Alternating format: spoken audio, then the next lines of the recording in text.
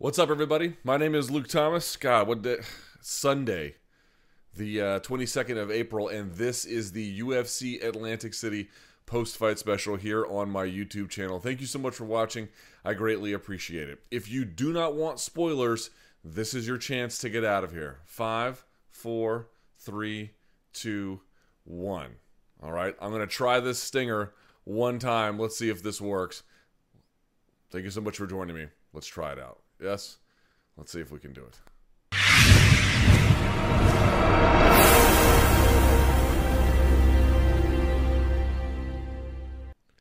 All right, as I mentioned, I am Luke Thomas. I'm the host, of course, the Luke Thomas Show on SiriusXM Rush, Channel 93. I am also the senior editor at MMA Fighting. If you're watching this video, please give it a like and subscribe to the channel below. I really appreciate it when you do. As you can see, two ways you can interact. You can send me a tweet, which I'll read at the end of this, or you can donate in the super chat if you'd like to support the work and all the effort I put in for all the production upgrades and everything else. I always appreciate that when people do. Not required, but always appreciated. And what I'll do today is I'll actually read the super chat stuff before I ever get to the tweets, because I want you guys to know how much I appreciate it.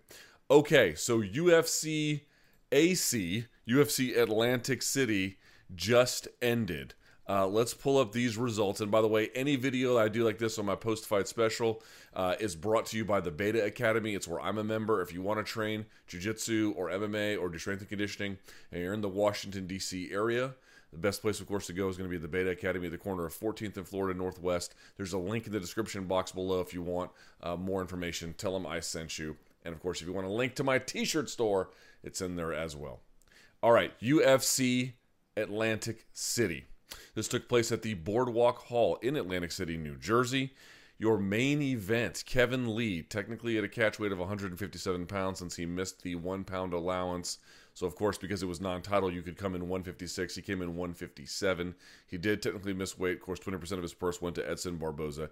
He defeats Edson Barboza by TKO, doctor stoppage, at 2:18 of the 5th round.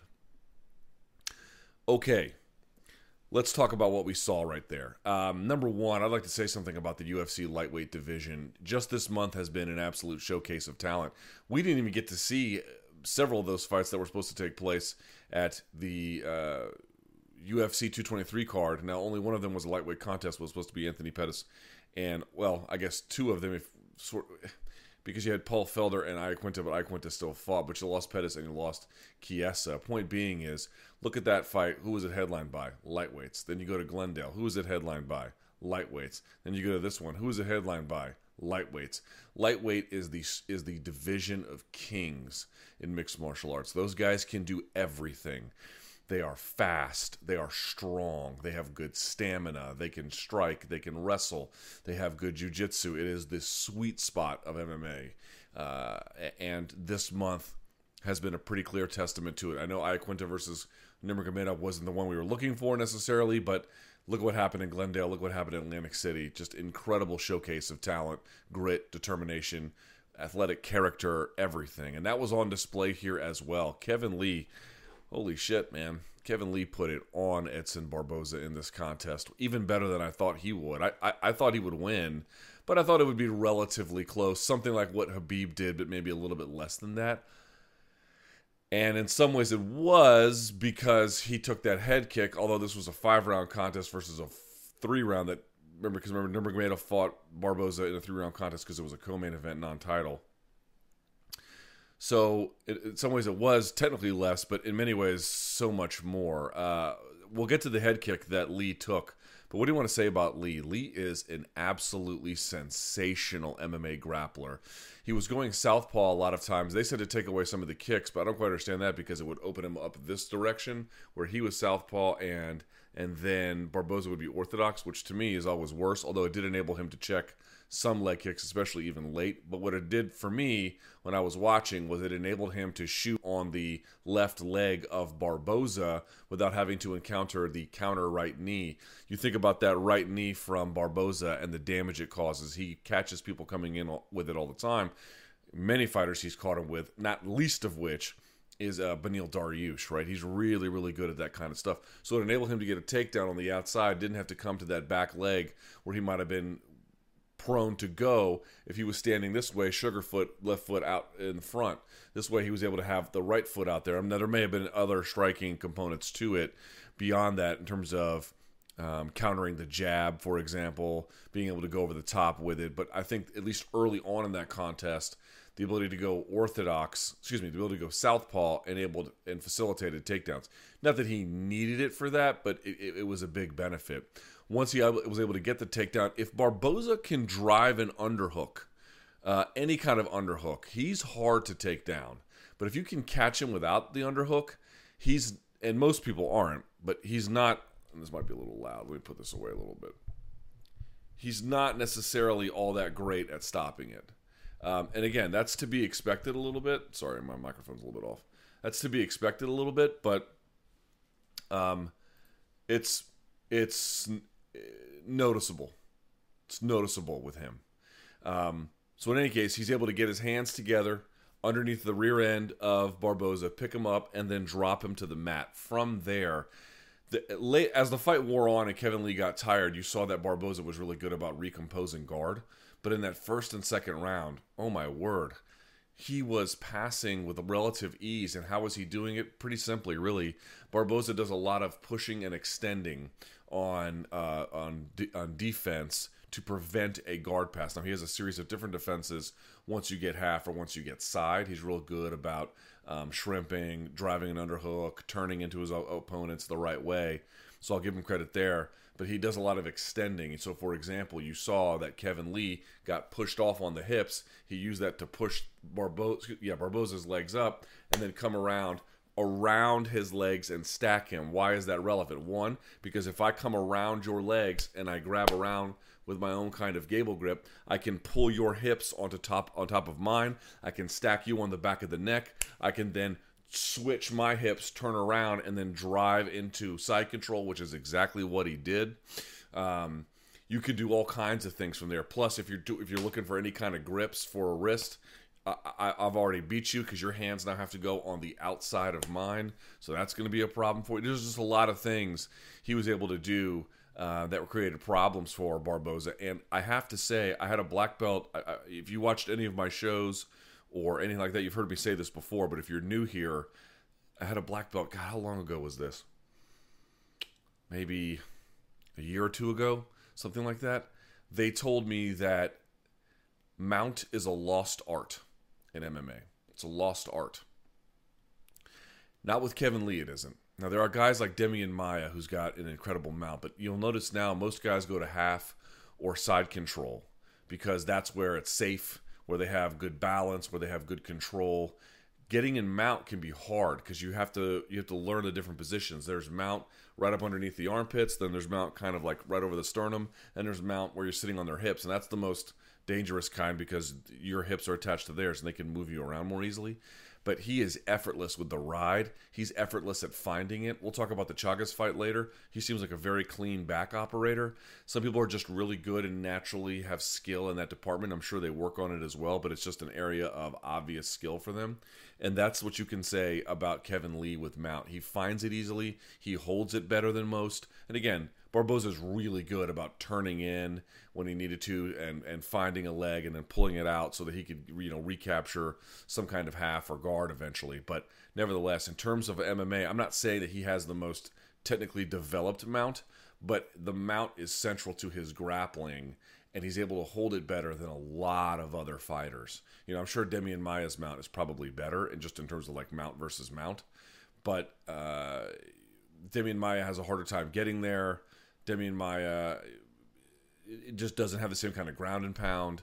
There's just a lot more you could say. So as he had Barboza turning a direction, he would come underneath the head, feed the hand. So now he is gift wrapping Barboza around and then just pounding. Oh my God, it was brutal to watch, man. Edson Barboza in the last two fights has taken a metric ton of abuse to the point where it's a little bit uncomfortable for me anyway. There was a couple of moments in that contest where I was like, I don't know about this one continuing. This is getting a little bit bad, and I know people were a little bit upset about the cut stopping it, but the doctors took one look at it and they were like, no chance. So I'm okay with it. But back to Lee. So to me, takedowns are great. The way in which he sets up his takedowns are great, right? He understands who the opponent is. We talked about with Justin Gaethje last week. Gaethje just kind of fights the way he fights. He adds some tools here or there, but you can look at what Kevin Lee did and what can you take away from it? He tailors his offense and defense to meet the needs of the particular opponent in mind. And that's not, revelatory or somehow different than what everyone else does, but you can see it's a pretty clear ingredient for success at the highest level, and you saw it here. So the passing, the gift wrapping, the good pace he was able to keep. He did not look all that tired to me. And again, the passing got a little bit lazy in that fourth round or so, but also the guard retention by Barboza got a little bit more earnest as well. So that probably contributed along the same lines. So there's that. So I thought in the striking department, he did a really good job. He took a couple of big kicks, and we'll talk about the head kick in just a second. He took a couple of big body kicks, but if you go back and you watch from the southpaw position, he would raise his right leg and check a lot of what Barboza was doing. I thought he did a pretty good job of not taking too much boxing damage from Barboza. Barboza doing a lot of backing up straight, not when everyone says the big problem is that he plants on that leg when he throws, which is true, but he's so quick that that's not the only real problem. The other problem is he throws and then backs up straight, and throws and then backs up straight, rather than throws and then like exits off at an angle, right? So and then Kevin Lee was just able to find openings there, but Kevin Lee could box with him when he needed to. I thought Kevin Lee had really good combinations. I thought Kevin Lee didn't over pursue in the boxing department. There was a couple times where you could see Edson was raring for a big counter, and maybe Kevin, if he had pursued, could have finished him off, but he also ran an exceptionally high risk of getting countered. He didn't do that. I know a lot of people hate on Kevin Lee, and I understand why. Kevin Lee's got a lot of opinions, and he's young and he's brash, and it rubs people the wrong way. It's no mystery, right? And of course, missing weight doesn't help your cause either. But there's no denying that dude is supremely talented. That was a championship level performance tonight, if you ask me. And you could say, well, how shop worn was Barboza from the Khabib fight? Probably some, but at the same time, look at him still fighting back. He was still trying to slug it out with him in the fifth, and he lost on skill. Maybe it was Khabib who showed that if you apply a certain kind of game plan, then you can have a lot of success with it. Not merely that these things work, but if you just to keep applying them, you can see you can just break this guy down more and more and more over time. And so that grants not merely a roadmap, but a roadmap you can be really confident in. And so I can acknowledge that he is building off the work of others, but at the same time, that was just a superior fighter in there tonight. There's just no two ways about it. And the well-roundedness of his game, the athleticism of his game, and again, for a guy at 25, to be able to pass and ride mount like that in a way at a time when no one else is doing it, everything old is new again, right? Everyone got away from the mount because it takes too long to get good at it. Kevin Lee got good at it, and now he's able to use it. It's very, very impressive. He wants Khabib. Dustin Poirier wants Khabib. I kind of thought Dustin Poirier was the guy to get the title shot, and then Kevin Lee comes around to something like this, and you say to yourself, maybe Kevin Lee's the guy. Who knows? Kevin Lee could sell it. People would really choose Khabib. Of course, if Conor's floating out there, he's your number one choice every time. But it's going to be interesting. Maybe they make Dustin Poirier versus Kevin Lee now, and could you be really upset at that? I don't know that you could. Very, very, very, very impressive performance. Or maybe they do Eddie Alvarez versus Kevin Lee. That'd be another really interesting one. So lightweight is starting to get a little bit more clarity. That top five, I guess you really know who it is. Khabib, Conor, Tony, Eddie. Well, if you don't count Khabib, because Khabib's the champion. So then one would be Conor, Eddie, Tony. Then you have Kevin, and then you have... I don't know. I forgot. Wait, one more time. Hold on a second. Khabib's your champ, doesn't count. Conor, Tony, Dustin, Eddie, Kevin. Those are your top five, all kind of vying for that space. They got to fight it out in there. Before, I kind of thought everyone could just wait their turn for the championship. But now I'm looking at him and I'm saying these fights are just too tantalizing. These guys are just too young. This is something that needs to happen right now. So I really hope that we can find a way to do that. Now, how about that head kick that he landed? Edson Barboza, if you go back and you watch that third round of the Khabib Nurmagomedov fight, you'll see a couple of things. Number one, there's like a 2 or 3 minute single take. Well, I mean, maybe it's multiple attempts, but he never really gets close on Barboza for a takedown. Barboza just kind of stalls him out, stops him, and then creates separation. And he was firing back in that third round. Edson was very, very capable, even late into that third round against Nurmagomedov. And then you look at that and you say to yourself, after those first 2 rounds against Lee, can we count Barboza out? And I tweeted about it. I was like, do not do that. Do not do that, because this is a guy who has shown, to call his resiliency remarkable would be would be understating it. It's almost without, it's an unhealthy degree of resistance, frankly. Most people would fold, and it would almost be in their interest to do that because they'd be saving themselves untold levels of abuse. But in any case, he lands that spinning wheel kick, it appeared, right upside the head of Kevin Lee. And I thought, man, that's it. Edson's incredible offense, unique as it is, lethal as it is, well-timed as it is, it was just better in the end, I guess. Maybe he's not as good on the ground, and maybe Lee can show you that he's a good first or second round fighter, but maybe he can't show you he can do that over the distance. That's what I was worried about when that landed, or not worried about, but considering. And unbelievable shot. We've seen it before on Terry Edom, including many others.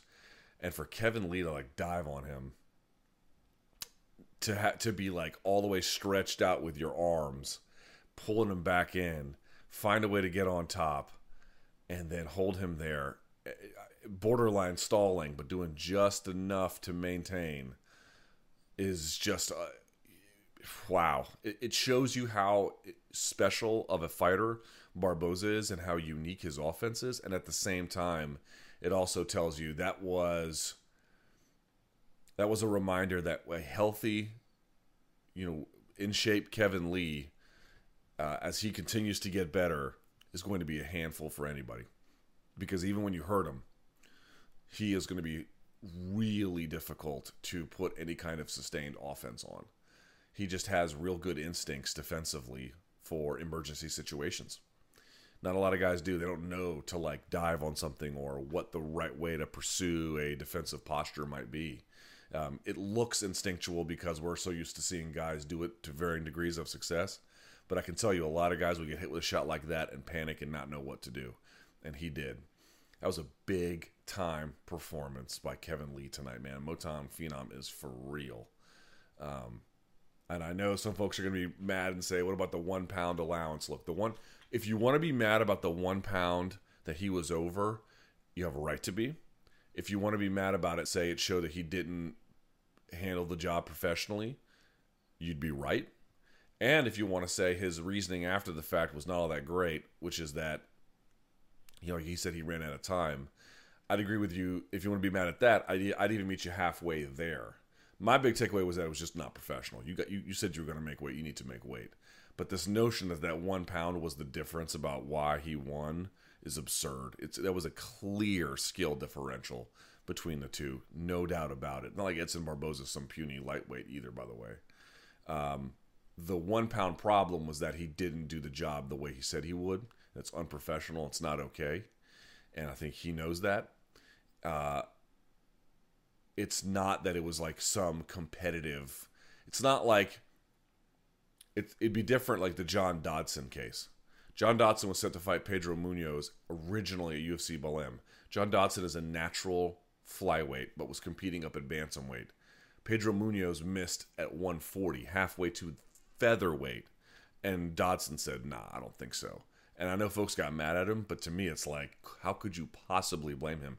He's not even competing in the right weight class, and the guy was halfway to the one above that. It's absurd. It's absurd. Or Cowboy Oliveira missing by 5 or 7 pounds.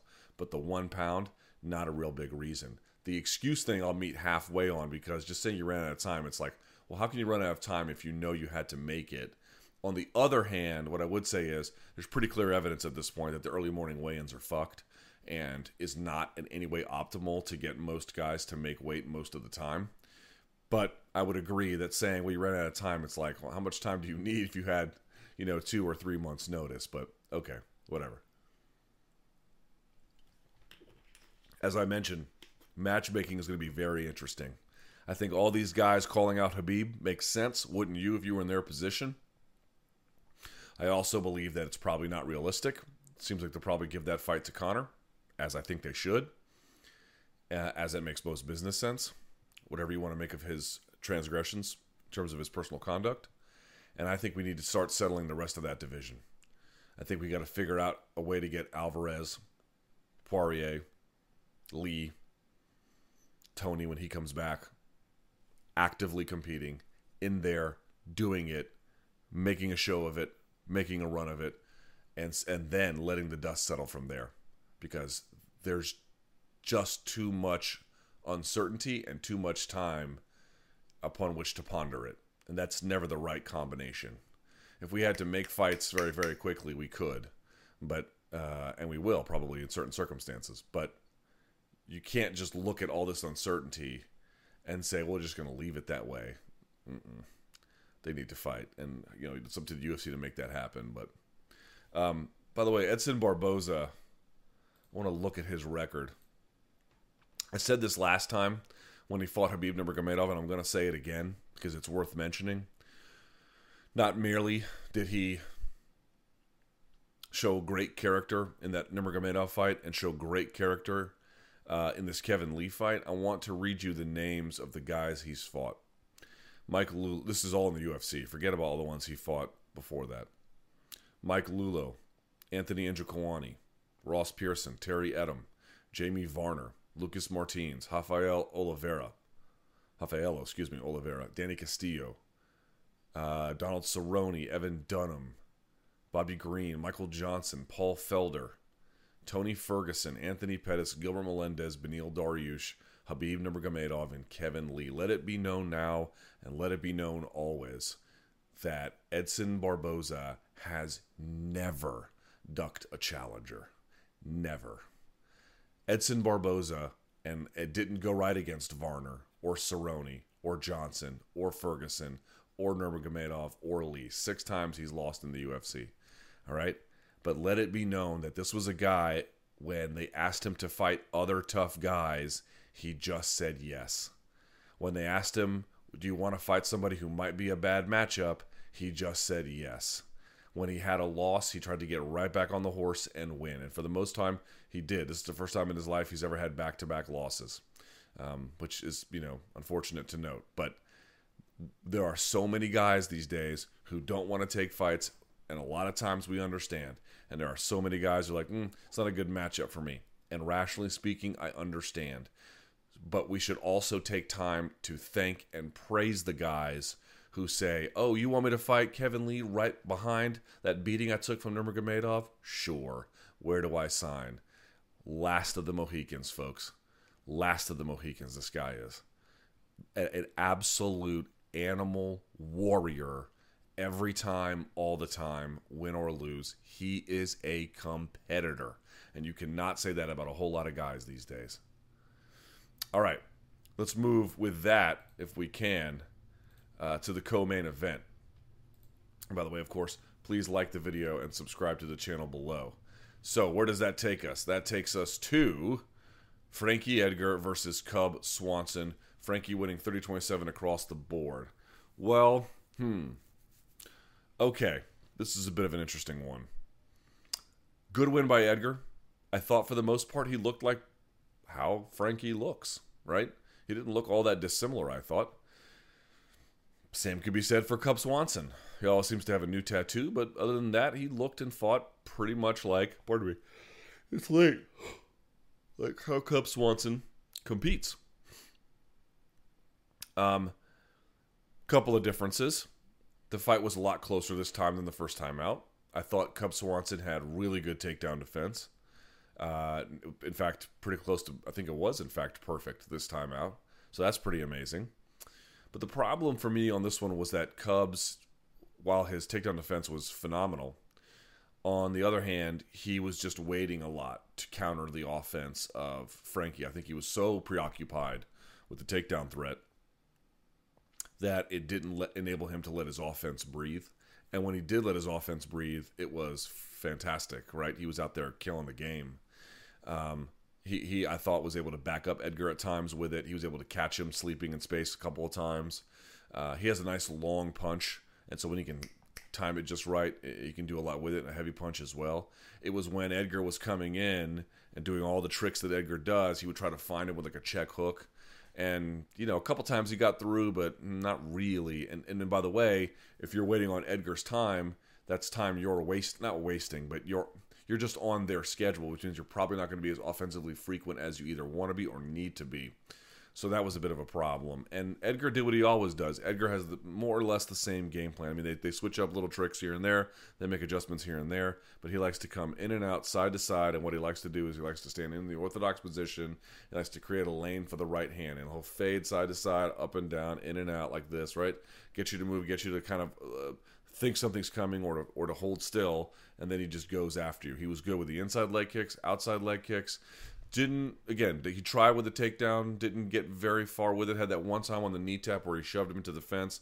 He's really good on any kind of clinch break, about landing big shots. So that was pretty nice, I thought, from Frankie Edgar. It was the Frankie as we knew. So the question is, was he right to take this fight 7 weeks after, give or take, from UFC 222? The answer is probably no. Right, because it wasn't that if you take this fight, bad things will happen. It's that, number one, is it a good idea to take this kind of potential damage? Not that he took a ton of abuse here, but, it's not like Cub Swanson. He fought Cub Swanson for 15 minutes. It's not like it's a walk in the park. Is it good to take that kind of a beating or those shots, damage, whatever you want to call it, in close proximity to the last one? That's one. And two, doesn't the fact that you took that kind of a loss in this kind of close proximity up the risk for A, other kinds of injuries, or B, you up the risk for a potential loss, which 2 in a row for him at this point would have been pretty bad. And so he was able to get around that because you're heightening the risk, but that's just the odds. That's not a real predictor. It's not a law or something. And so in the end, it didn't cost him the worst of it. And so I think he'll probably take that as validation, which is okay, I suppose, on some level. But at the same time, it's just still like we wouldn't look at this and say this is anything advisable. The words he had, I talked about this on my show extensively, the words he had used prior to this contest this week was that he wasn't worried about the damage because he's built different. Those were his words, built different. And for sure, a time he was built different, right? There's no doubt about it. Like when he was out there beating up on poor Gray Maynard, it was evident he was built differently. However, when you get knocked out, it's pretty clear that you're not built differently. Like you literally got knocked out, which is sort of this democratizing thing, right? You're not exempt from the rules anymore when that happens. So to me, it's like the worst case scenario was avoided. It was good to see him there with his family. It was good to see him compete in New Jersey. I don't know who could say otherwise. Cub Swanson fought ably, certainly improved. But I would still look back on this and say that was inadvisable. Disaster? Definitely not. Terrible? Far from it. Inadvisable? Yeah. All things being equal, yeah. And he got away with one. No doubt about it. But I can't say I saw this fight and there was no particular downgrade in his performance. Like he didn't look in any way worse. I mean, it is kind of interesting to me that he's had. Let me pull this up here. It is kind of interesting to me that the takedowns since. Well, I guess I don't want to read too much into it because he got the takedown against Jeremy Stephens and Rodriguez, but against Ortega, Swanson, and Aldo, especially Aldo in the second fight. It wasn't like the takedowns came very easily. So I'm wondering if that portion of his game has been, or if the game itself has caught up to him and surpassed him in that regard. It's certainly something we have to consider. But in any case, So where he goes from here, I don't know. Let me look at the rankings. I thought he had never gotten too far out of it. Everyone's like, he's got to drop to bantamweight. And I was saying, well, I wouldn't be opposed to that necessarily. But it's not like he had a super big drop-off. So you have Holloway and Ortega, which are going to fight in July. And you've got Aldo at 2, but he's going to fight Stevens, right, in Canada. And so you've got Edgar and Swanson, and they just fought, which would leave Josh Emmett at 6 and then Ricardo Lamas at 7. So they might run that back. So it's not really clear where it leaves him. But he's still in that 2 to 3 space. So he never really dropped in any kind of significant or sad way in the rankings, and he's right back in the thick of things. Pretty good opportunity for him. Not going to say a whole lot about this one. Justin Willis defeating Chase Sherman. By the way, hold on, let me turn this off here. Justin Willis defeating Chase Sherman 29-28, 29-28, 29-28. People got confused when I tweeted this, but I tweeted that because at first Willis was just teeing off on him. And he was the deserved winner, although he got kind of tired towards the end. But I had tweeted that like the way in which Sherman was getting hit, it looked like he had done something wrong. And I didn't mean like do something wrong technically. Like, yes, it goes with, I would think it goes without saying that if you're getting pieced up, pretty clearly you're not applying either offensive or defensive fundamentals the right way. That's not what I meant. What I meant was I can't quite explain it. But imagine seeing like a mother. Imagine seeing somebody getting beat up who deserved it for like some transgression that they had. What would that look like in your mind? Like that person had done something wrong to somebody else, and then there was this retribution, cinematic or something. It looked kind of like that. I know that sounds like a very weird comparison or one that doesn't tell you much, but that's what I meant when I tweeted it. And for those who may have been confused. It was just this weird, almost like deserve. And I have nothing against Chase Sherman at all, but like this weird, like deserved retribution look to it. Hard to say. David Branch defeating Thiago Santos at 2:30 of the very first round, KO. Man, David Branch has ended the respect that he's probably owed by all of us in this game. I think to varying degrees have not granted it to him. He goes in there and it looked like Santos was expecting a shot, wanted to throw in a check hook, and Branch just with a straighter, faster punch beat him to it and put his lights out pretty easily. Thiago Santos came into this contest on a hell of a win streak. That was the best Thiago Santos probably that we've ever seen. Now you didn't really get an appreciation for that because he got put out in half of a round, but if you just think about this guy being in shape, not injured, and maybe we'll hear some excuse after the fact, but insofar as what we know, he was not injured. He's relatively young, and he has on this incredible win streak. He looks like Hercules, and David Branch went in there and put it on him. Technically superior fighter, skills win fights. Simple, straighter punch, met a hook punch, better timing. And he was backing Santos up, had him right against the fence. Again, always pay attention to the fact that most fights finish along the fence line, or at least outside of the two black lines, almost never inside of it. Here's another case where that's exactly the truth. But the point about David Branch is this is a guy who kind of floated around in outside organizations for a long time. Folks forget he was a 2-weight champion in World Series of Fighting and was a very good one. And has always been, if you knew him from only his UFC career, well, then you didn't really know him. You just didn't get a good appreciation for his abilities. And I don't know how much this win changes that for a guy who has been underappreciated for a very long time, but there was no second guessing that win. That was a phenomenal punch by a very skilled and talented fighter, a veteran at this point, somebody who knows what they're looking at and knows what they're doing. And it was nice to see him rebound off the Luke Rockhold fight, where, again, if that's your introduction to David Branch or you're trying to piece together some understanding of him from Fight Pass, that just wouldn't tell you a whole lot. But this would. This is the David Branch that when people are like, yo, David Branch is a really good fighter, this is what they mean. That's the guy, right? How far can he go at middleweight? Let me see those rankings at middleweight. Here do we have at middleweight? We have Romero, Jacare, Rockhold, Weidman, Gastelum, Bisping, Brunson, Branch at 8. So we'll see what happens with him. Maybe he'll get somebody in the top 6 or 7-ish area. I guess we'll have to see. But he took on a guy who was ranked below him, very, very challenging, and just blew past him. And I don't think a lot of people ever give him enough credit it was nice to see him do something where you can't deny the guy on a night like that. Aljamain Sterling defeating Brett Johns, 30-27 across the board. Great win for him. A lot of reasons why he won this. He was faster, more athletic, really good about moving on the outside. Unlike the case of Barboza, you saw a lot of lateral movement from Aljamain Sterling, and it was quick and fleet of foot too. So he wasn't just going the right way directionally. He was doing it with purpose and speed. At the same time, he was striking in ways that were on his terms. Even if Johns was doing the pressuring, he was sort of at the mercy of Sterling's shot selection. And when they did lock up, the judo just wasn't enough. Sterling is strong for that weight class. He's powerful. He's a good wrestler himself. And he just beat him everywhere, basically. Maybe, Johns certainly was in the fight and trying to compete the whole time, which I take my hat off to him for. But it wasn't enough in the end.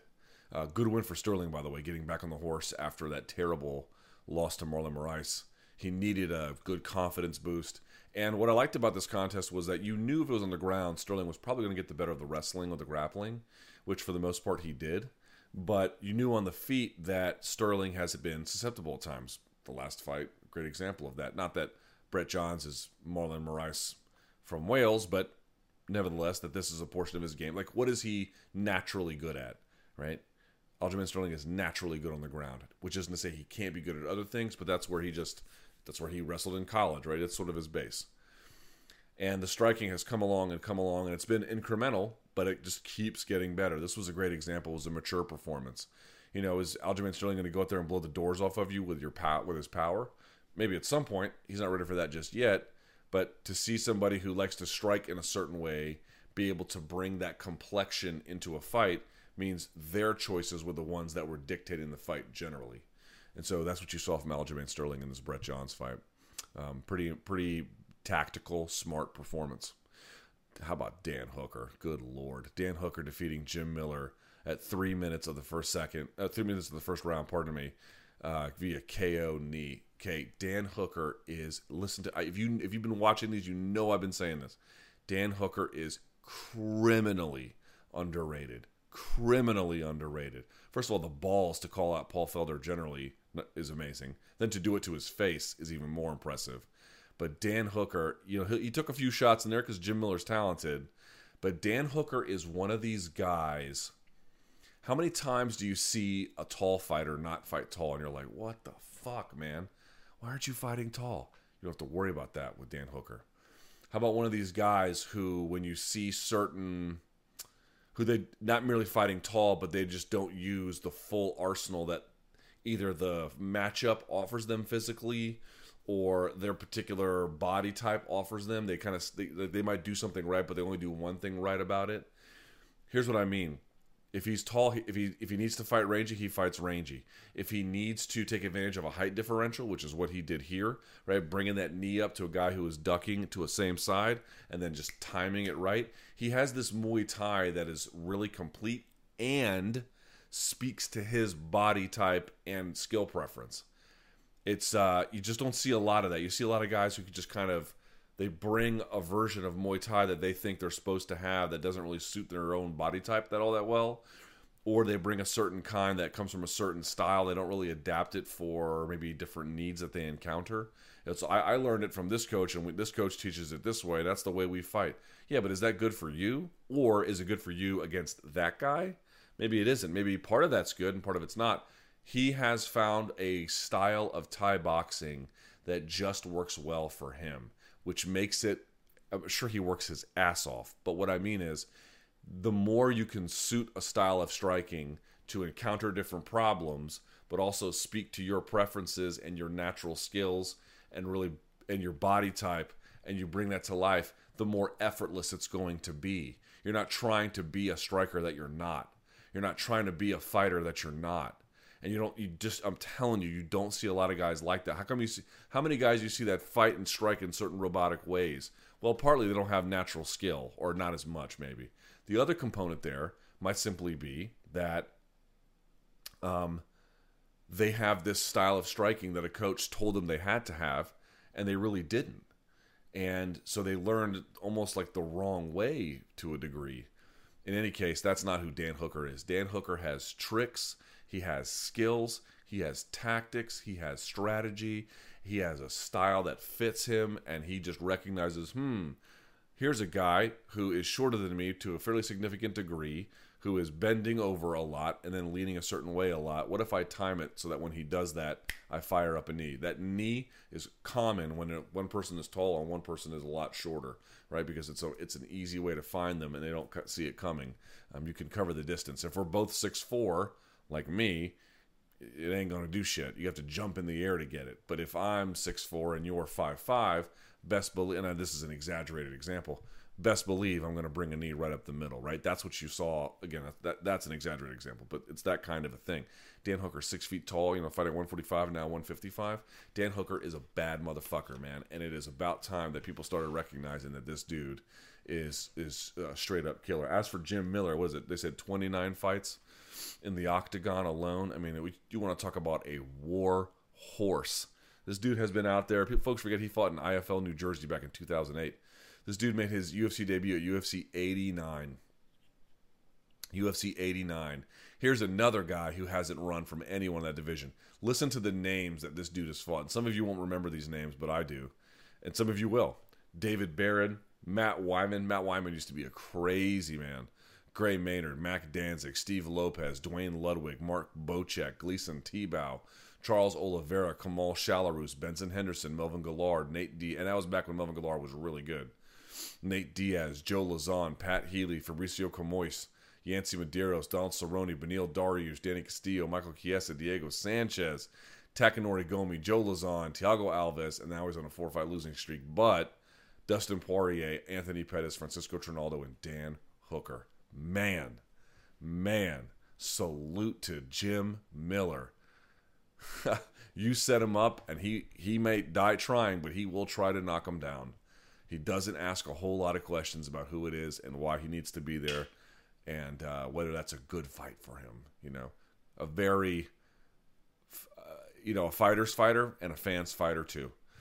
And maybe it's time for him to consider what his future should be. He's 28-12 now in his record, and maybe it's time to consider, with 4 losses in a row, what his future is in this sport. Because how old is he? He's a little bit older too, right? 34. Yeah, he's getting up there.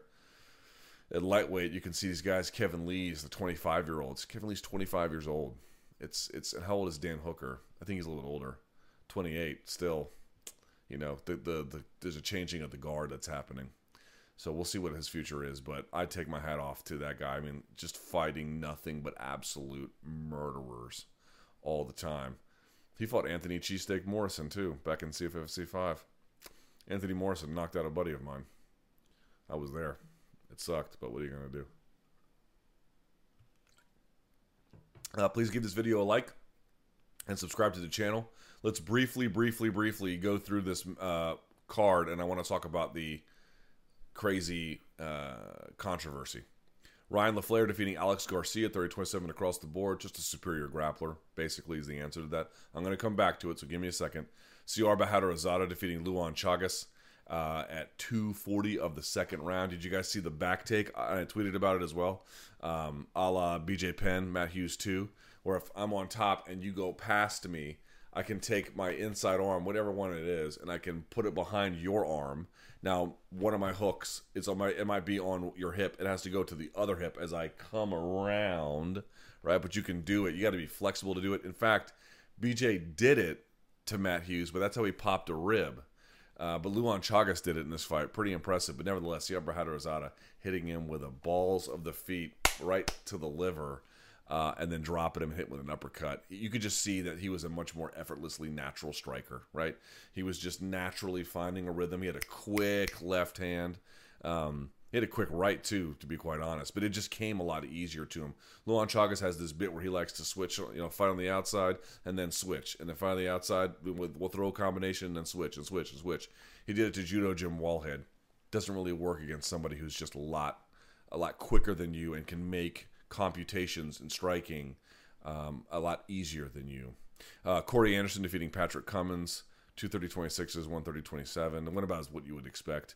Cummins is a good wrestler, but at 37, he's taken a ton of abuse. And Corey Anderson is just a really athletic, quick level changer for a guy who's a light heavyweight. And then Tony Martin defeating Kaito Nakamura, 30-27 across the board. Okay, so let's talk about this Ricky Simon Merab Dvalishvili. And if I'm pronouncing his name wrong for all the Georgians out there, I apologize.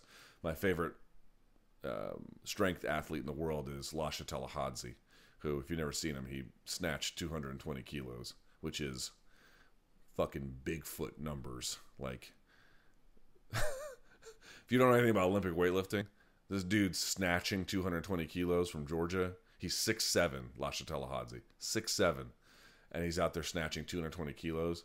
Is like, it's like one of those mythical numbers that you didn't think anyone would ever hit, and he hit it. Anyway, so Ricky Simon defeats Merab Dvalishvili. So, let me pull this up because we have some information that might inform this discussion a little bit.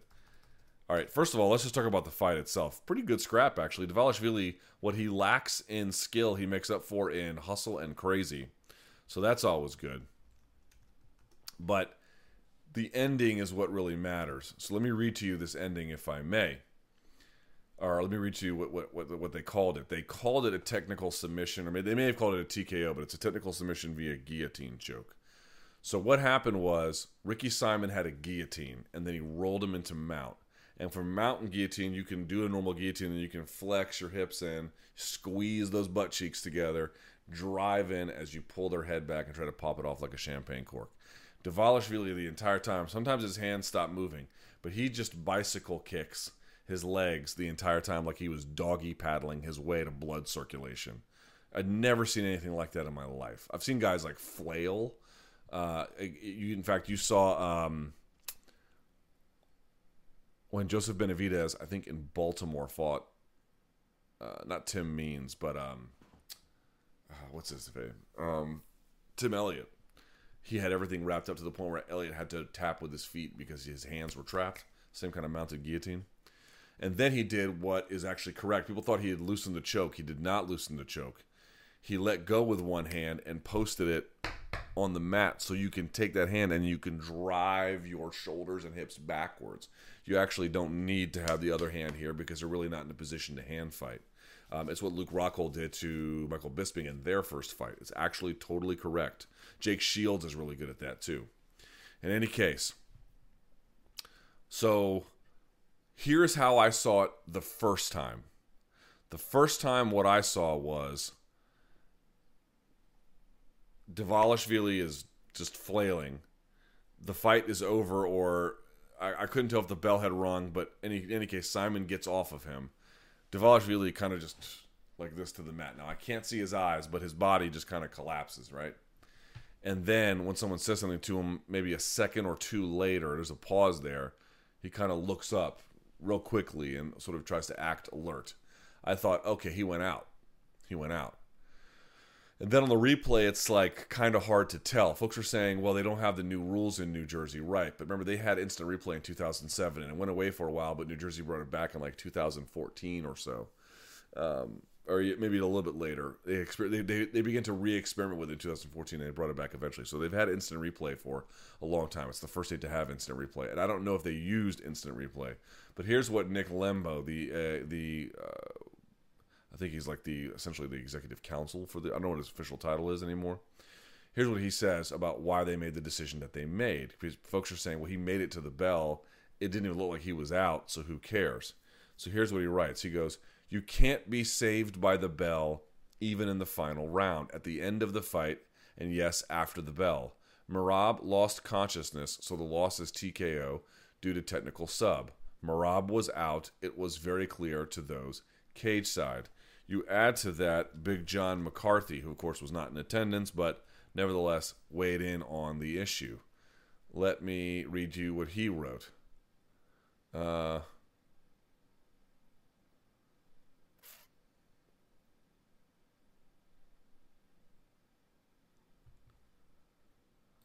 What are we doing here?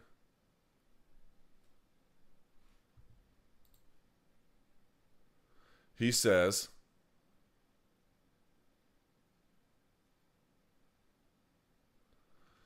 Trust me, talking about Merab. Trust me, he went out twice. First time when he slammed his head into the mat on the takedown at 56 seconds left, and then on the neck crank at the bell. I don't know if I would call that a neck crank, but nevertheless, what should have been called a technical submission. And he goes on to say, Big John McCarthy, at the 56-second mark, the fighter is knocked silly, if not out by his own takedown.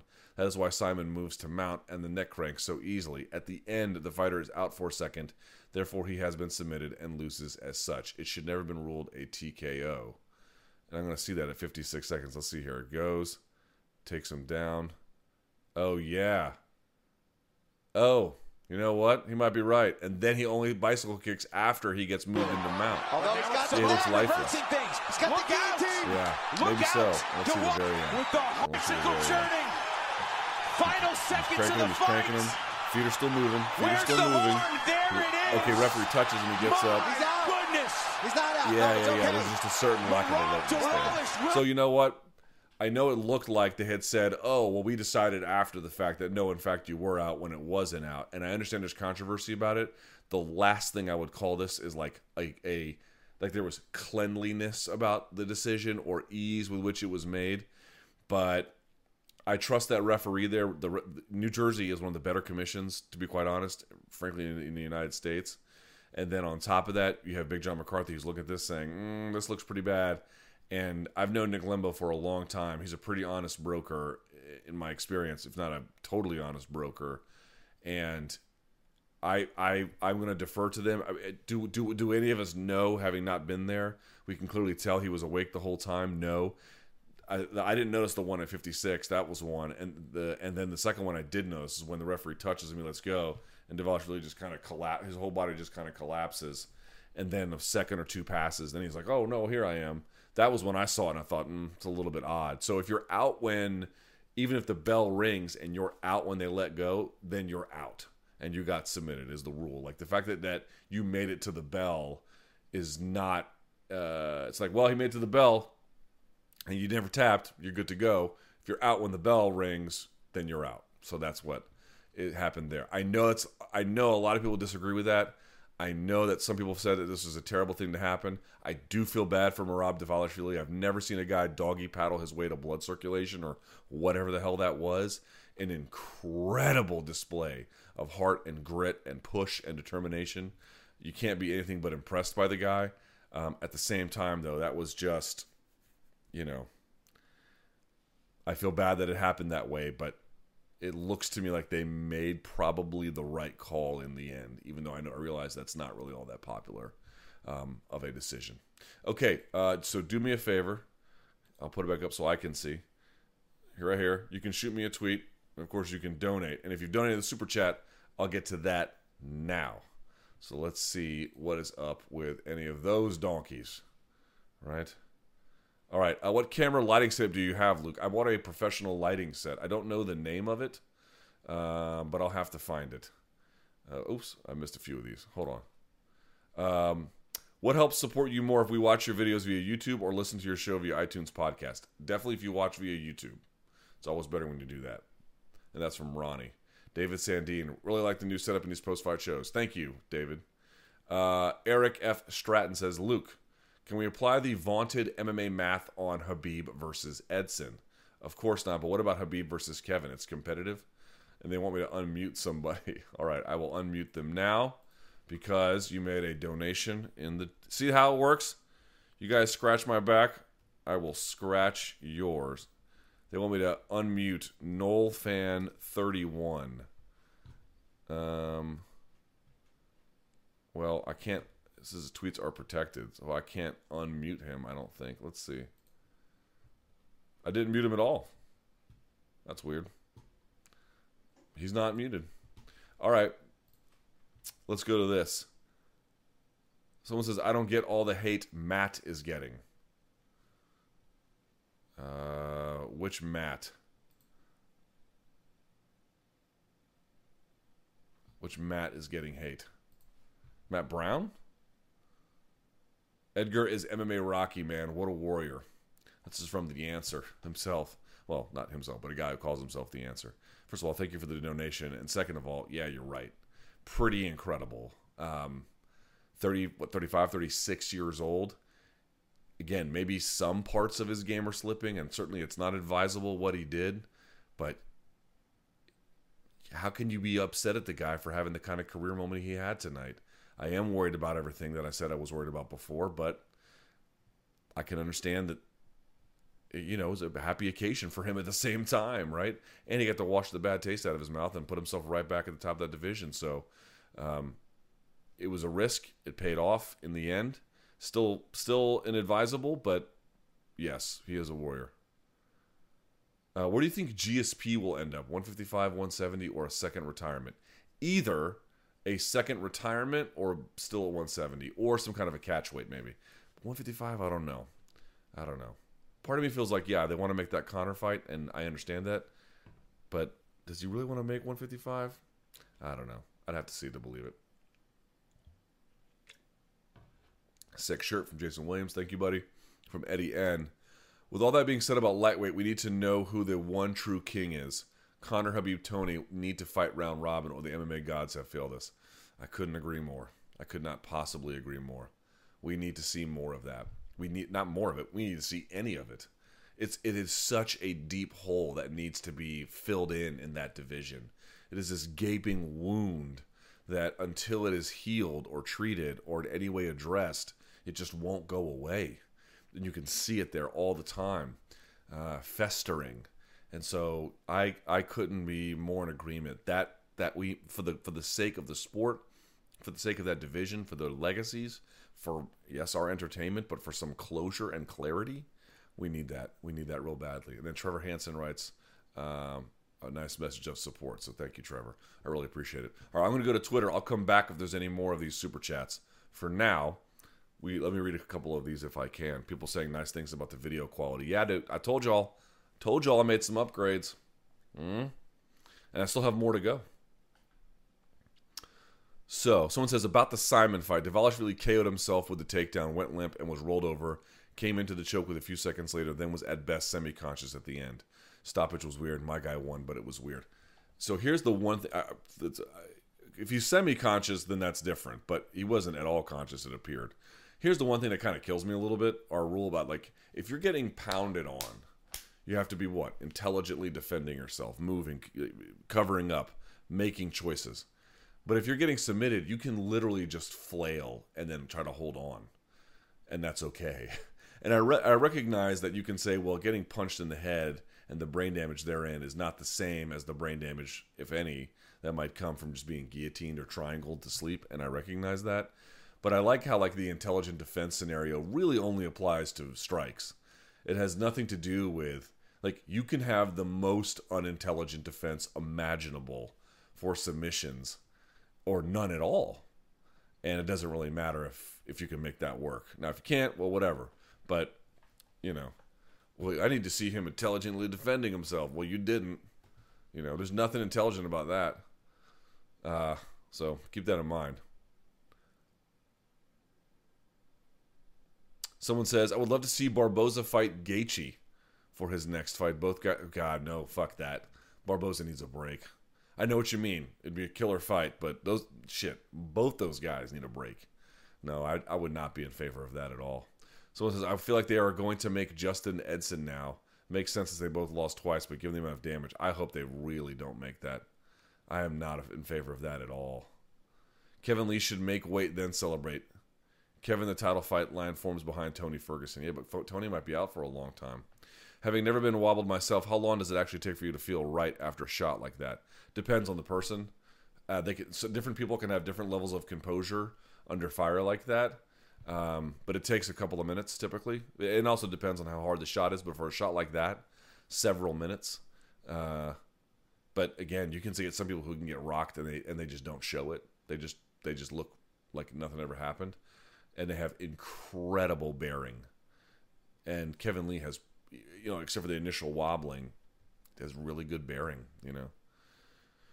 All right, let's go back to this, and then we'll call it a day. Yes? All right. Someone says, loved you on the Big Brown Breakdown last year. JRE next. Doubt it.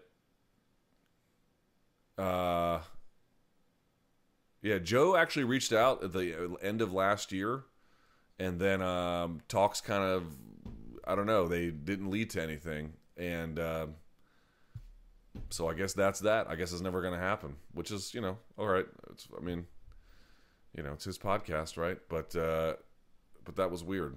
So in any case, all right. That is it, I think, for us right here. Last thing on this. Thank you to anybody who donated. I really appreciate it. It goes a long way. Trust me, it really does. It actually is incredibly helpful. Thank you for you guys for staying up to me. Let me pull this up so I can see what I'm looking at here. Till 2:23 in the morning. My God, what are we doing up this late with our lives? I appreciate you guys sticking around. Thanks to everyone who liked. Thanks to everyone who subscribed, who donated, who tweeted, who watched. You are all appreciated. It has been great. I hope you enjoyed the fights as much as I did. I do not think I'm going to do this for Bellator, 198, because I need a break. I'm tired, and I'm sure you are too.